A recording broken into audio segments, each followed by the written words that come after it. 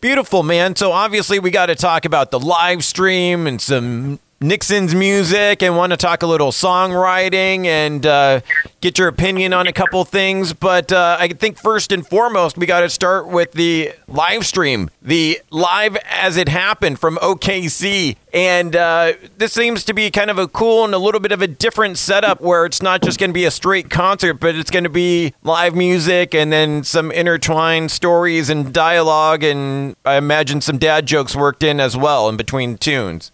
Oh man, don't call me out on the dad joke stuff. That's part of my shtick.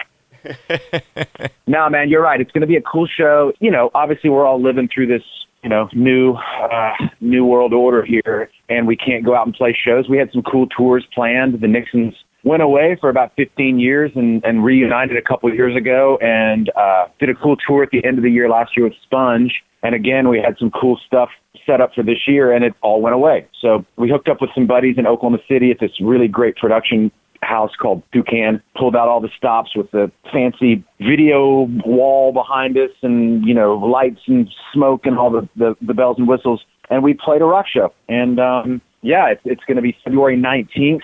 7 p.m. Central Time. And as you mentioned, some cool little interludes just talking about the band. There's a lot to talk about. We formed in the early 90s and signed to MCA Records, toured all over the place, and like I said, went away, and now we're back. So yeah, it's going to be a cool show. I'm really, really excited. I get to see the work in progress, and it just looks cool. It's going to sound great. And we're excited to have a show for people.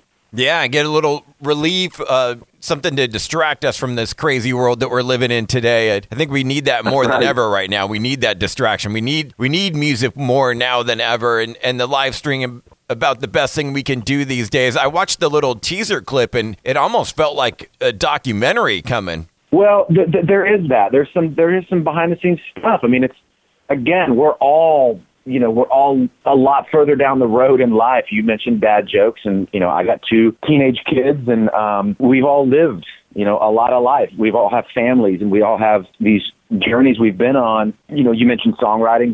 That's my main gig now in Nashville, Tennessee. I'm a professional songwriter, and it's crazy to think about, again, the journey of the Nixons, being one of the bands in the mid-90s that got signed to a record deal and caught up in all that, sort of amazing rock and roll that we had in the 90s. And, it's cool. It was fun. We sat down and did, we all have home studios, so we did some sort of behind the scenes talking about the show and how we came together, how the band came together, and all that stuff. It's going to be really cool, not just a rock show, but a little bit behind the scenes. And is it going to be one of those things where, like, I know most of the live streams these days are available for like 48 hours after, even if you're not able to catch it live, right? That's a great point. And I should tell people the tickets, you can go to our website and you'll get directed to find them. But it's thenixons.veeps.com. Veeps is a really cool platform. I'm sure a lot of your listeners and you are aware of it. Everyone from Brandi Carlile to Seether have been doing shows using the platform. Yeah, so it'll be actually available for 1 week after. We sort of have a funny fan base. We when we announced the show, we got all kinds of messages that were just, I was going to say it's cute, but it's awesome that our fans are so like, wait a second, hold on, I've got this event that night, I can't make it. And so, yeah, the quick answer is, no. It's available for a week after. Yeah, because that's a tough thing about it. It's for the entire world. Like us on the West Coast here, it's going to be at a different time. You know what I mean? Could still be at work at Friday at 4 o'clock or whatever the time change is. So it's always great to hear that it's going to be available for a while. And I imagine, a mix of the old tunes as well as the new tunes and some music off of Sonic Boom. And I've been loving and rocking Crutch on the radio. Love that tune off of the new album, or EP, I should say. Thank you so much, man. It's just a weird journey for all of us, because if you would have asked me 3, 4, 5 years ago, will the Nixons ever do anything again? I would have just said flatly no. But, life happens and you sort of bury some hatchets, and we all got back in the room together and started jamming, and it felt like we hadn't missed a beat, Luckily for us, John, our drummer, is also the drummer for Seether. Right. And so I've always maintained that, and I even tell young rock bands that I write with these days, you know, it starts with the drummer. I mean, I'm a singer, so maybe a little counterintuitive for a singer to say out loud, give that much credit to a drummer.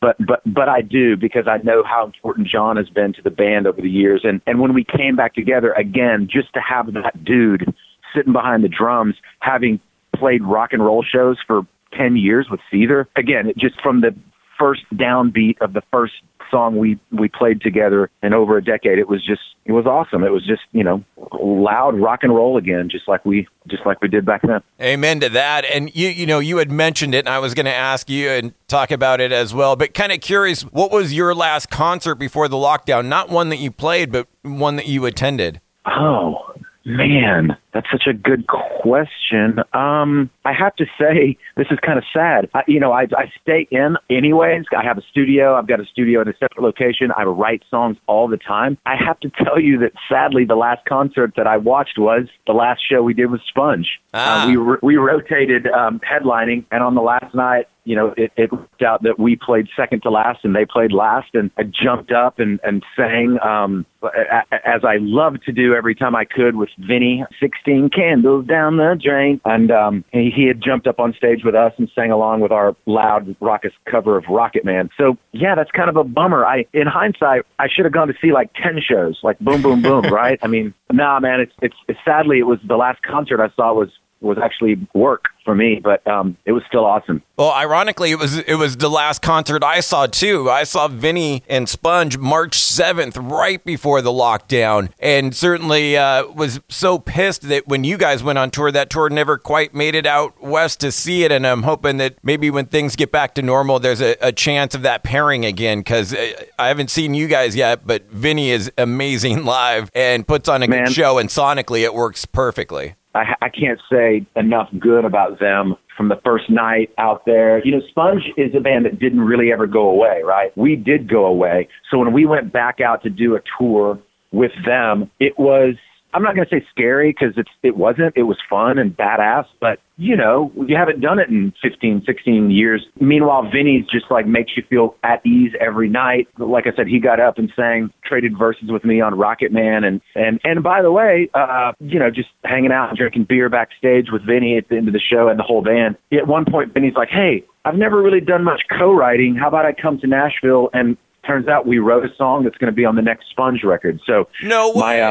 My Nixon's rock and roll life also led me to a pretty cool situation to get to write a Sponge song. Who would have ever predicted that? Wow, I can't wait to hear that, and that's great to hear. And I was hoping that you maybe had one of those late night craft beer drinking stories with Vinny, because I'm sure there was plenty of those on the tour. Absolutely, man. It was awesome, man. And again, the whole band, they're just so cool and nice. And you do some tours over the years, and even I'm guilty of it. You know, you don't even ever go watch the other bands. You know, you get so sort of, again, back in the day, you know, we toured 300 days out of a year at our peak. And so, no, man, I'm not going to go watch the other bands every night. But with Sponge, I did every night. And so did they. It was so cool. Every night on the side of the stage, there they were, all of them just hanging out, watching. And so, yeah, it's become a cool friendship. And to be honest with you, again, if I rewind to the 1995, 96, you know, Zach and the Nixons, we played shows with them. You know, we played shows with Sponge and Everclear and No Doubt and Bush and all these great 90s bands. And then how cool is it that 20 years later, there we are, you know, writing a song in my studio in Nashville. And yeah, it's just cool, man. It's a pretty cool musical life that we're all living here. Yeah. And, you know, you mentioned it a couple times, and certainly I wanted to talk about it. Your quote unquote day job and being a songwriter now, and kind of wanted to dig into that a little bit and learn your process. Like, do you set aside writing time, or do you kind of have to be inspired? How does that work for you? Yeah. So, I mean, just for people that don't know, I lived in Oklahoma for many years. That's where the band is based, you know, sort of home base, and that's where we're from. And in Oklahoma, you know, I'd be on the sidelines at my kid's soccer game, and you know, someone would say, "What do you do for a living?" I'd say, "I'm a songwriter," and they would say, "Yeah, but what do you actually do for your job?" And moved to Nashville, and you know, cut to sidelines at a lacrosse game or whatever, and there's 3 songwriters and a music manager and a booking agent and a entertainment lawyer. This town is just rife with that kind of stuff. And so, to answer your question, I do. I write every day. I have a calendar. My publisher here, Round Hill, they book me. They keep me busy, and it's anything from walk into a room with a couple other dudes. Lately, it's more Zoom writing, right? As we mentioned, the world we live in. But hey, let's try to get a Tim McGraw cut or a Carrie Underwood cut.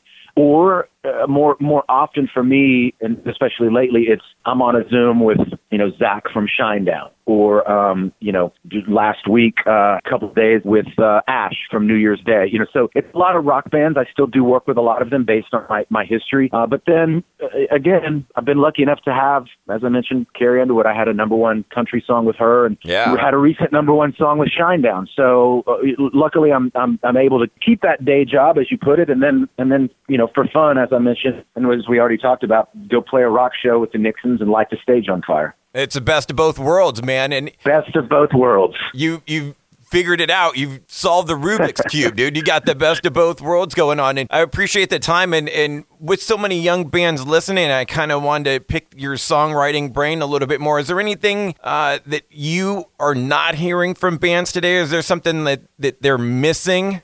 That's a great question, and I'll just say this. The first thing that popped into my head is I've always been a lyric guy. As a kid, breaking into my dad's record collection and reading every word of Sgt. Pepper's Lonely Hearts Club Band, and listening to parsing the words and what did this mean and what did that mean. And for me, my favorite rock music, my favorite any kind of music are just songs that say something.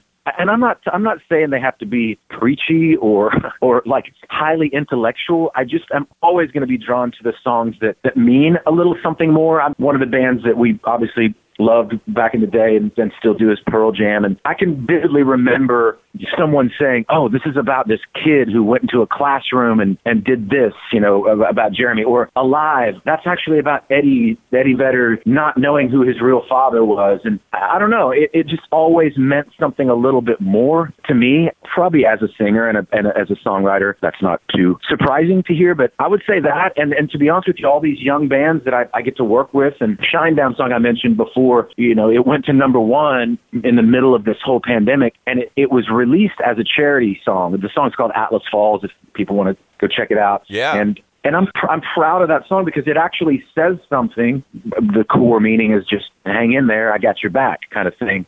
They were able to release the song and donate about $500,000 to charity, to this charity called Direct Relief that provides medical workers on the front line with supplies. And it's a funny thing, that song, if you bought a T-shirt for $50 that went to charity, you got a free download of Atlas Falls. And because, the music's awesome and because Shinedown's big old rock and roll band, it did go to number 1 on the rock charts, which they didn't even plan to release it. And to me, that says a lot about music, but also about the lyrics. It said something and it resonated with people, and I think that would be my 2 cents. You're out there writing a rock song and practicing your scales on your Les Paul, just dig a little deeper. Tell me something. It's interesting what you kind of said about Pearl Jam and some of the topics that they hit, because I feel like every third song nowadays is about the moth into the flame vibe. And I was kind of curious, too, if you feel like there's some topics that are kind of worn out at this point. And coming out of this pandemic, is every single song going to be about some virus? And you know what I mean? I wonder how much of what's going on today is going to seep into the music for tomorrow. Man, listen, trust me, when this all went down, and I remember getting my first email, hey, you're booked on, Monday at 11 a.m. and here's the Zoom link. And I think the first thing I said was, well, I definitely don't want to write about a virus or a pandemic. Can we please just write about something else? So to answer your question, yeah, there's always, topics that get worn out. My joke here in Nashville is I ran into an A&R guy. He was, putting together a record for a big old country artist. And I said, hey, I'm going to try to get a cut on that. Anything I should avoid or steer clear of? He goes, yeah, man, too many songs about booze. Don't send me any songs about drinking. Well, 6 months later, that particular artist had a song that became a hit called Tequila. And so I called him out. I'm like, dude, what are you talking about? He's like, I know. So if it's a good song, it's a good song. So that's the truth, is that yes, there are some worn out topics, but then again, if it's a great song, it's a great song. I love it. Zach. I appreciate all the time. One last thing I kind of wanted to hit you with, and this might be a little bit left field out of especially where we're talking, but I'd be curious to get your opinion. We're one of those old school radio stations that still celebrates mandatory Metallica and does it every single night at 10 p.m. And I'm kind of curious from your vantage point and your experience with that band. Do you remember discovering Metallica? What are your thoughts? How are they as songwriters? Tell me Zach's opinion about Metallica. First of all, they're on Mount Rushmore, I think, right? As far as like a heavy rock band, I just, yeah, they are. And so my story about Metallica is a true story, which is some people won't get this and some people will. And it speaks to how awesome my rock and roll wife is. But when my kids were very young, I was a songwriter, burgeoning songwriter. And one of my first couple cuts for contestants on American Idol. Stay with me here. This is going somewhere. So American Idol did a tour at the end of the show where the top 8 went and stood on an arena stage and sang their cover songs and, did the cheesy dance moves and all that stuff. And I had a cut with the person that actually won American Idol this particular year. I took my kids. We got backstage. We did the whole bit. We're 45, 50 minutes into the show. And my wife leans over to me, shows me her phone and says, I can't have my kids just see this kind of a show. All due respect to American Idol, and I've had tons of cuts on contestants, but she showed me her phone where she had just purchased 4 tickets to Metallica the next week. Yes. So for me, bro, Metallica was the palate cleanser for my kids and me at American Idol Live. So Metallica, save my kids' rock and roll future. Amen to that. And, the one thing I'll kind of touch upon and be curious where you were, it's hard to believe, as great and long as Metallica's been around, what the Black Album still sells like on a weekly basis, on a monthly, yearly basis. And what's even more insane is that album is now turning 30 years old, and it still feels like the newer Metallica album. Yeah, wow. Yeah, that's amazing, man. I mean, again, those dudes, just to see what they've done is, and then I'll throw in other bands too. I mentioned Pearl Jam. You think about, when Pearl Jam sort of burst on the scene, you thought, oh, well, this is going to be maybe a flash in the pan. Meanwhile, people, follow Pearl Jam around the country to see them play. And I think Metallica sort of has that same, well, even more of the stature you just mentioned. The Black Album's 30 years old. Our major label debut is 20 years old this year, 25 years old this year. And so we're right behind them. And again, they're just, the legacy that they sort of laid out for hard rock dudes is amazing. And also the funny thing about Metallica to me is that, like, they've lived through so many phases of their lives. I won't even get into probably, I don't know, a couple rehab stints here and there, bands, member changes, they cut their hair, and my buddies that were hardcore were like, that sucks, man. I'm out on Metallica. Meanwhile, I'm like, no, wait. They just cut their hair. They're still badass. Listen to the music. So yeah, man, I'm a big fan, and it's cool that you guys do that. I love that. I love the old school stations. My hometown station back in Oklahoma, they still do the 2 for Tuesday thing, and I love all that stuff. Let's go. Yeah, love it. Got to keep it old school like that, Last one I have for you that I think is going to hit in the heart, and I know it's been hitting me in the heart, but R.I.P. EVH, man. Eddie Van Halen. Yeah, man. Yeah, dude, I have a special place in my heart for that band. Back in the day when we got signed to MCA, we did these not classes, but the PR people would be like, hey, we're going to prep you. You're going to do an interview on whatever, Rockline or whatever it was back in the day. And they said, what was your first concert? And I said, Amy Grant. And I'm a small town Oklahoma kid. And the guy just looked at me and he shook his head and he goes, no. Don't ever say that. Don't ever say Amy Grant. What was your first actual rock concert? It was Van Halen, 1984. And just seeing that band, I don't mean to be sort of hyperbolic, but that made me want to do it. Seeing Dave and Eddie, and got to meet them years later. Our tour manager was actually their tour manager for many years before he tour managered for us. So we got all the stories, dude. We got the great story of, like, Dave's in the Amazon, get a telegram to him saying $1 million to play Us Festival, come home. So we got all the great stories. And again, I did get to meet Eddie once upon a time, and just to be around that dude, you can sort of feel it crackling off of him. And dude, just such a bummer. So missed. Like, I don't know. We're never going to really have those kind of fingers again. No, it was living, breathing Mozart, really.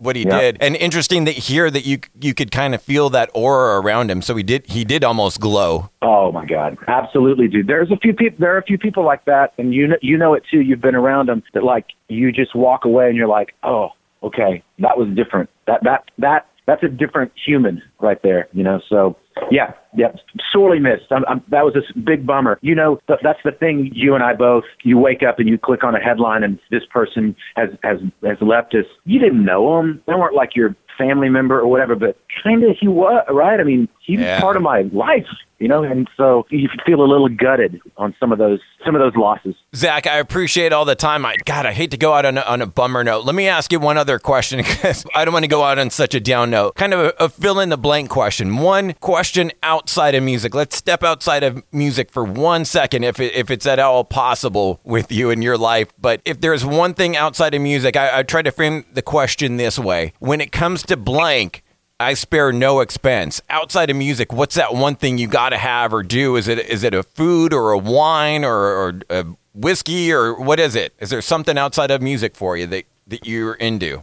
God, man, I so wish the first thing that pops into my head was like, you know, Casamigos tequila, because I do love that. But dude, it's kind of my kids. I'm sorry to be I'm going full circle back to your dad joke. I won't tell one, but I will tell you that I got two amazing sons. One's in college in Boston at Tufts, and one's at NYU studying music. And so, those kids, man, that's it for me. It's you know, it sort of begins and ends with them. I sort of stopped playing live when they were born and they were kids, so I could go to every, you know, football game, lacrosse game, track meet, you know, High School Musical, all that stuff. And not to sound too callous, but they're out of the house now, bro. We're done. We've got them out there.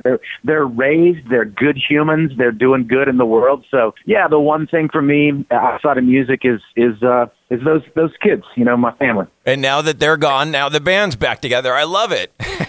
That's exactly right. That's what my wife said. She's like, "Oh my God, were you waiting for them to leave?" But no, I will say one last thing that was sort of the weird bonus I didn't see coming. But when we played our first reunion show, as I mentioned, 17 years after we had played, we played back in Oklahoma City, our hometown.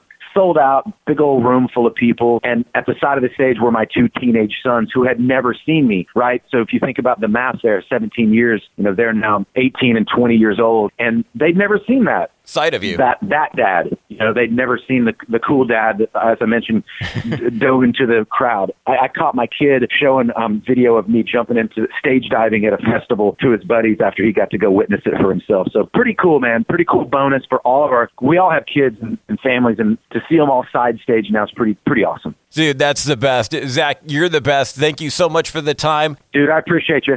Thank you so much, Zach. Have a great day. You too. Bye-bye. Dude, you absolutely rock. Thank you so much for checking out the entire interview. Now just hit subscribe. Subscribe to the podcast, Radioactive Mike Z. My interviews in their entirety, available on all the major platforms, TuneIn, Stitcher, iTunes, SoundCloud, whatever you're listening to right now. Just hit the subscribe button. Make sure to give me a follow on the socials as well. I'll follow you back at MikeZ967. And bro, don't miss the radio show. Now 10 p.m. to midnight on 96.7 KCal Rocks in the Southern California Inland Empire area, Riverside, San Bernardino County. Always streaming on live at kcalfm.com. You, my friend, absolutely rock.